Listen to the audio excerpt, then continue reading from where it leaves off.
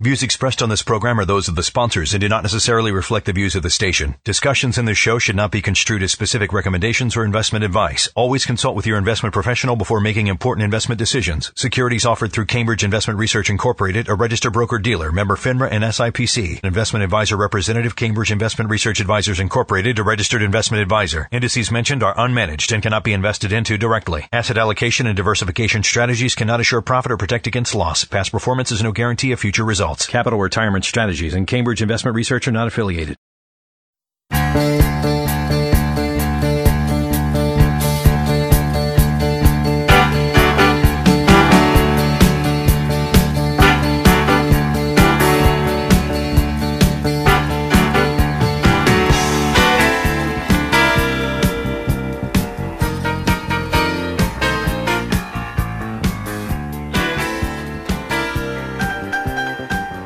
All right, welcome to Plan for Life Now, episode number 91.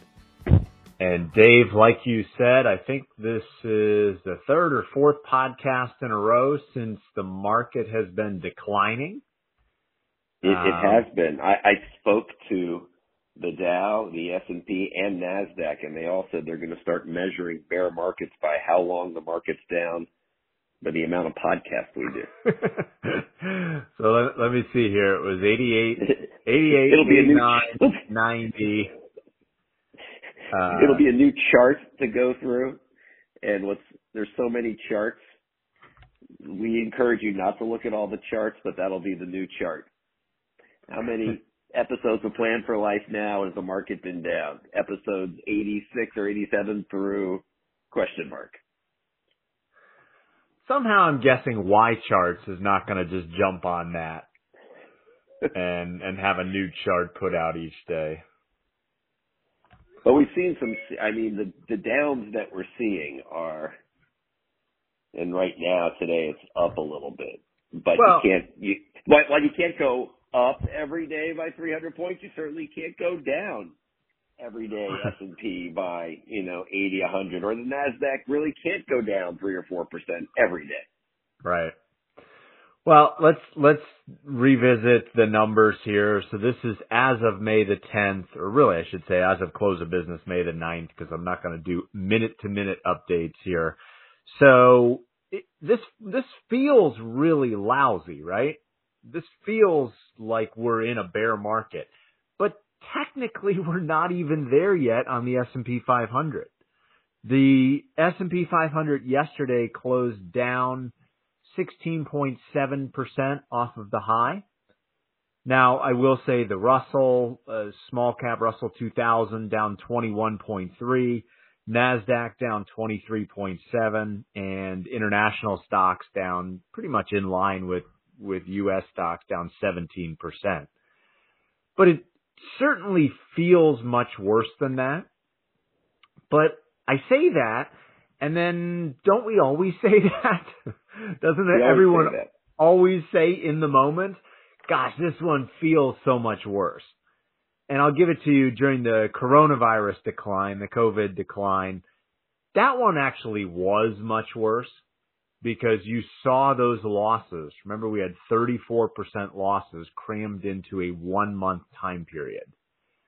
So, we certainly in that time can say that one was worse, felt worse, etc. I'll tell you one thing, Steve. I don't know. This is again anecdotal, but this became yesterday a basketball guy's bear market. And that I judge by when we go for our Monday basketball that you haven't been to in a long time because of your foot injury. Yeah. But the basketball guys yesterday, it was all over. The first guy talked to me. He was and there's older and younger in our group. There's actually this guy playing now. He's actually older than me. He's 65 and he still plays. And he isn't. I don't think he's retired yet, but he is retired. Yeah, I think he says, I'm not worried about it. And I'm like, good, you shouldn't be. You're retired. I'm assuming you're already. So we have, between my wife and I, we have 3 pensions and 2 Social Securities coming in. I'm like, I don't even talk to people like you about emotion. But then the younger guys, and we've talked about this on this podcast many times, when you have that many pensions and Social Security, you're pretty much, you're not so worried. But younger guys, they're bringing it up. What should I do?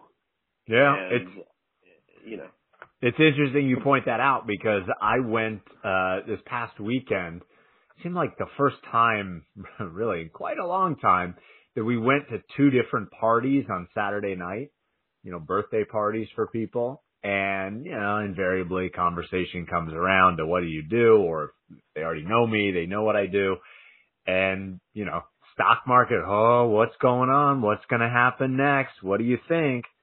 So yeah, you're right. When it starts to penetrate into everyday conversation, that's when it's gotten everyone's attention.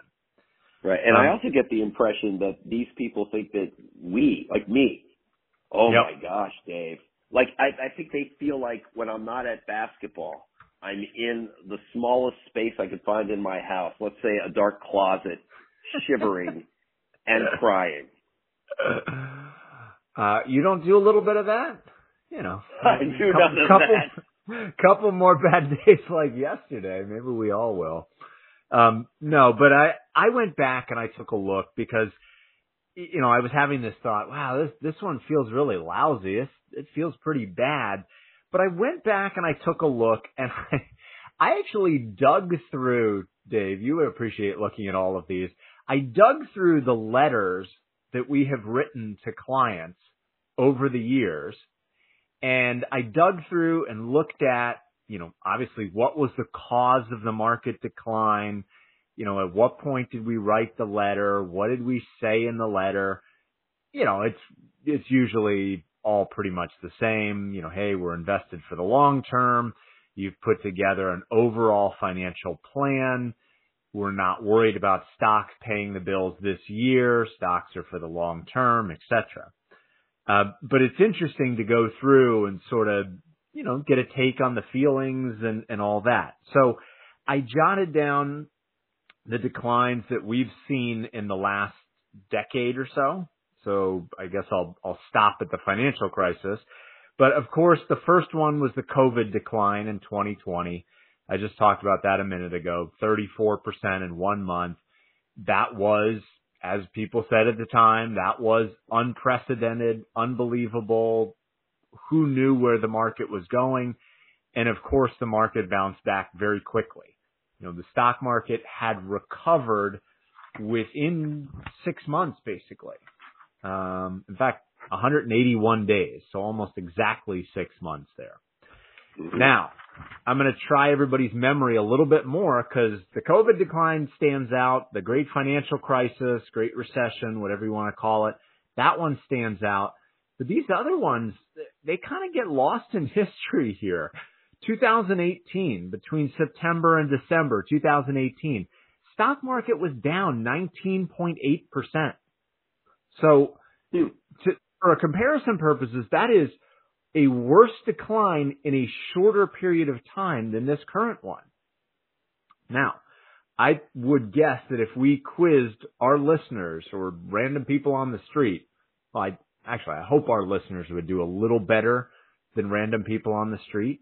I like to think they're a little bit more informed. But I'd like to think that if we quiz people, I would say 95 out of 100 would not have any clue why the market declined almost 20%, 4 years ago. I don't remember why, let alone the average person on the street. It was sort of nebulous. I guess it was a lot of centered around China slowing down. China is the second largest economy in the world. China was going to slow down. And here in the U.S., economic growth might slow down. And, I think around that time period, there was some of that 2-10 inversion that all the bond geeks like to talk about, right, which is where the 2-year, is getting higher yield than the 10-year. But it was okay. But I want to address the elephant in the room. I don't know what kind of bomb it would be, but it's the I should get out now and get back in when it gets better nuclear weapon argument. Ready? I'm going to throw it at you. I'm throwing it at you, and you're going to answer it. Yeah, I know. I remember that, and I know what's happened. But never before, bad start, never before has the Fed been working against us like this, raising these interest rates and announcing these interest rate raises, as opposed to these other ones where the interest rates were still so very low that you knew the bounce back was coming. All we're getting now is a headwind from these people. Yeah. Well, I will point out to people, first of all, I feel like, and maybe I'm wrong, I'm sure I'm wrong on this, but I feel like we're past the point of having discussions about jumping out of the market and jumping back in.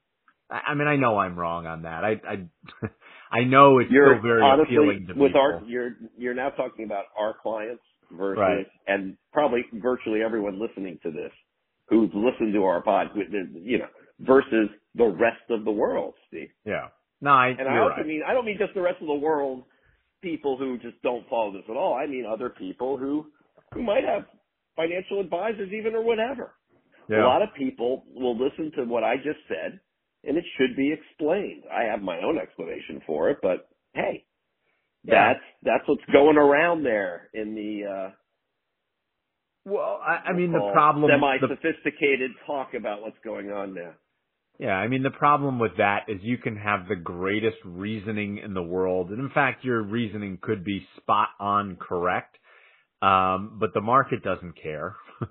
The market doesn't care if your reasoning is correct, and we've had some people at the beginning of COVID, before stocks even started declining, said, you know what, I'm getting out of stocks, and then when stocks were down 34%, they were not eager to get in. That's the point of maximum pessimism. That is the point where things seem most dire. And the media is saying things are awful, things are terrible. And then the market starts to come back. And you say, well, this is not real. This is just a dead cat bounce. You familiar with that term, the dead cat bounce of when the markets come back, and you say, I'm not going to get back in. This is fake. This is a head fake. It's not going to really keep going up. And then it keeps going up and up and up. Now, what do? When do you get back in? With people who say that, I can trot out all the statistics in the world to show you that it is not, you just can't do it reliably, consistently. You can't, I wouldn't even say reliably, consistently. You just can't do it at all. You're not going to time it right. You're going to time it wrong. And, most people, more often than not, they get out. And then when do they get back in? Well, and the market's about 20% above where they got out. So it's, that whole idea of, well, I'm going to jump out of the market, I'm going to jump back into the market. In reality, I never see anybody actually do that. Yeah, well, and if people do it, they end up getting burned. And like you said, the lower it goes, the worse you're going to get burned. Right. In theory, because that's how quickly things start to, how much you're missing out on whatever that rebound is. And quite frankly, my argument against what I just said, which I've heard a lot from the quote experts, is that, okay, yeah, maybe the market is feeling some headwinds and we go into a bear market and there's another interest rate. But at some point, there's not going to be an interest rate rise. As a matter of fact, at some point, there's going to be a rumor that there's going to be an interest rate cut or an interest rate no rise. And when that happens, the moment the inside people get it, start to get that feel, you're going to see not a dead cat bounce, but a real live cat bounce. I don't even know what they call it when it's not a dead cat bounce, but it's real. There's no phrase for that. And you're not going to know it, and we're not going to know it. No. And yeah, that's the other thing. People say, well, and I think this is people that, maybe don't quite understand what we do quite as well as others. Say, oh, well, you're going to have the inside track on this and you're going to know when this will happen, right? No, this is not something where Jay Powell texts me and says, hey dude, we're going to cut rates here. You might want to get positioned for it. That's just not happening. So just to take my little history lesson a little further, I went back 2015, 16, wasn't quite as bad, but down 14.5%. That had something to do with Greece and oil prices. 2011, that one, we were down 19.4%. That one had something to do with the debt ceiling and sequestration and all of that. I heard this quote somewhere recently, and I really liked this, so I wrote it down. It said, bear markets are normal. The reasons are different, but the emotions are always the same. And this is a sort of a spin on what I've said many times before, which is the reasons for declines. You're right. We are in a unique position where the Fed is raising interest rates and we've got high inflation and we've got Russia invading the Ukraine. We have never been in this exact position before. But that's always the case. Whatever the reason for the market decline, it's always the case that we have never been here before. It's always, don't forget the fiscal cliff. Oh my gosh. Whatever other reason it was, Yeah. But we should also focus, or we should talk about, there's a lot of good.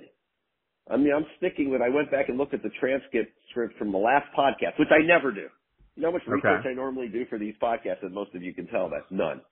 But I went back and looked at what I was talking about, and I think I feel stronger than ever about my being bullish on this bear market for all the right reasons. That interest rates, I think, need to go up, and they're going to help older investors have some things that aren't so risky but can get some return. Well, maybe even starting with your savings account, like at least, I don't think anybody's thinking I'm going to make a lot of money on my savings, but it'd be better than like making absolutely nothing. Yeah. That's the silver lining of yields going up that I don't think anybody's really talking about is, hey, haven't we been complaining for a decade plus that savers are being punished with low rates on their savings accounts, CDs, bonds, things like that? Haven't we been complaining that you can't get any yield? Well, this is what it takes to get some yield, is have interest rates go up. Right. And as soon as they say, it's the feeling like, I was telling you this yesterday, but I'll just say it for this again. A few weeks ago, I don't know how many weeks ago, maybe it was 4, 6, I don't know. For some reason, within a few days, I read the same version of the article. The 60-40 portfolio is dead. Yeah. And no matter how much reasoning the people who write it and research they put in it, whenever I see the headline and I read, I say, you know what? Chances are now if they wrote this, the 60-40 portfolio is alive. Well, that's what I told you. And I'm kind of a 60-40 guy myself. And I don't know, I feel like it's not dead. And quite frankly, I feel like, and I'm going to ask you about this, and throw you because we did not really prep for this podcast, but I feel good about where I am. I feel good about the stocks that I'm holding. I feel okay about bonds and yields. And now I'm going to throw this one at you. I feel good about basic rebalancing right now. Oh, basic rebalancing makes a lot of sense. And, we did some of that at the beginning of the year and have been doing some of it, in the spring here. But of course, that's basically saying taking things that have done well, selling off on those and buying some of the things that have done poorly, which when you put it that way, a lot of people look at you like you're crazy. Oh my God, why am I putting money in small cap stocks or emerging markets right now? That stuff's garbage. It's down 23, 25% off its highs. Well, that's what rebalancing is taking those things that have done well, selling off of some of those and buying things that haven't done well. And when you talk about the plethora of 60-40 being dead articles that we've seen out there, how about the articles that pop up from time to time? And I saw one of these recently about how the 4% rule is either dead or adjusted or changed or whatever. And if you're not familiar, the 4% rule was a rule that some guy, financial advisor, came up with back in the 90s that essentially said that if you took 4% off your portfolio and adjusted for inflation, chances are you weren't going to run out of money. Well, there was an article in the Wall Street Journal a week or two ago that said the 4% rule guy, the guy who came up with this, which I can't remember his name, he was totally changing his tune now. And, he himself is actually retired, but doesn't even like to keep a 60-40 portfolio because he's nervous about where the market is, etc. And, as I was reading this, it was just, for me, driving home this idea that risk tolerance and 4% rules and Monte Carlo analysis in a spreadsheet are very different than living through it in the real world. It's very different when you're actually going through it. Because in a spreadsheet, in a Monte Carlo analysis, basically what it's saying is, yeah, the market's down, and it might even be down for several years, but go ahead and keep spending like you were spending, because chances are it's going to come back. And you and I have talked about this a lot in the past, that unfortunately that's the advice of a lot of financial advisors, is, yeah, it's down, but don't worry, it'll come back. Okay. And I don't disagree with that. I think that is true. But I think you also have to have a more sophisticated plan and a more sophisticated response for people to say, okay, yes, it's down, but here's where your income's going to come from. Here are the assets that are not down or that are generating income. And, it's this difference between thinking of financial planning as this one-time thing that I do. Okay, I'm going to go out, I'm going to hire an advisor, he's going to give me a plan, and boom, I'm done with it, I'll just stick with the plan forever and ever. Versus this idea that financial planning is really a process, a lifelong process, where you're adjusting, you're changing, you're living through it, and it's not just in a spreadsheet. It's the real world with emotions and with markets going up and markets going down and all of that. And that's, I don't think I'm breaking any new ground. I think that's really where an advisor can add value, is by helping people put together this plan that can not only by the spreadsheet and by the numbers withstand ups and downs, but withstand the emotional ups and downs as well. Because I think sometimes that gets lost in the world of spreadsheets and numbers and all of that. Absolutely agree. Because when a client comes to us and they're worried, which they're allowed to be when they see what's going on, and we've always talked about how the more technology, we're in a society where you can see everything in real time, anytime you want. Yep. The more those emotions are going to churn. And when they call us or email us and they want answers, those answers have to be tangible, not emotional answer like it'll get better soon. But right. Here's where we are, and here's why we don't think we need to worry. And most importantly, as we always say, here's why we don't have to sell any of our stock-based holdings while they're down. And then I think a lot of our clients are more like, I always put myself in the same emotional place as many of our clients. I think, a lot of them are getting to the point where, just like me, I'm kind of like excited about my rebalancing right now.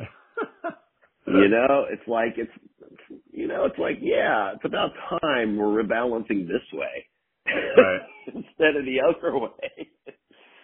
And yeah, we're good. So I remain extremely bullish on the bear market. Yeah, I mean, long-term bullish, absolutely, but that doesn't mean that's that what we're I out of mean, the long-term. Yeah, that doesn't mean we're out of the woods or that we're. Oh, I don't know about that. We could be. One client responded to an email and he said, "Buckle up, I think we're in for a bumpy ride." I probably would tend to agree. It might be a very choppy market for the rest of the year. Yeah, but you can't have, and I said this last podcast, you can't have an historical look at the S&P 500 and every year be up. Oh, right. That year was down 2%.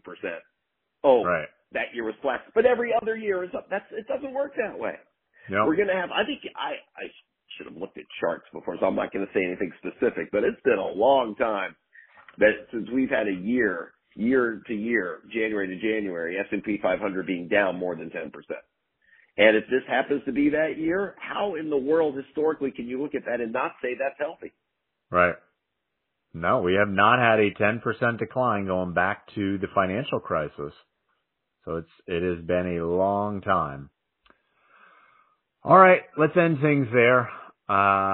Thanks for checking in. Hopefully next time we check in, things are a little smoother at the very least. Take care.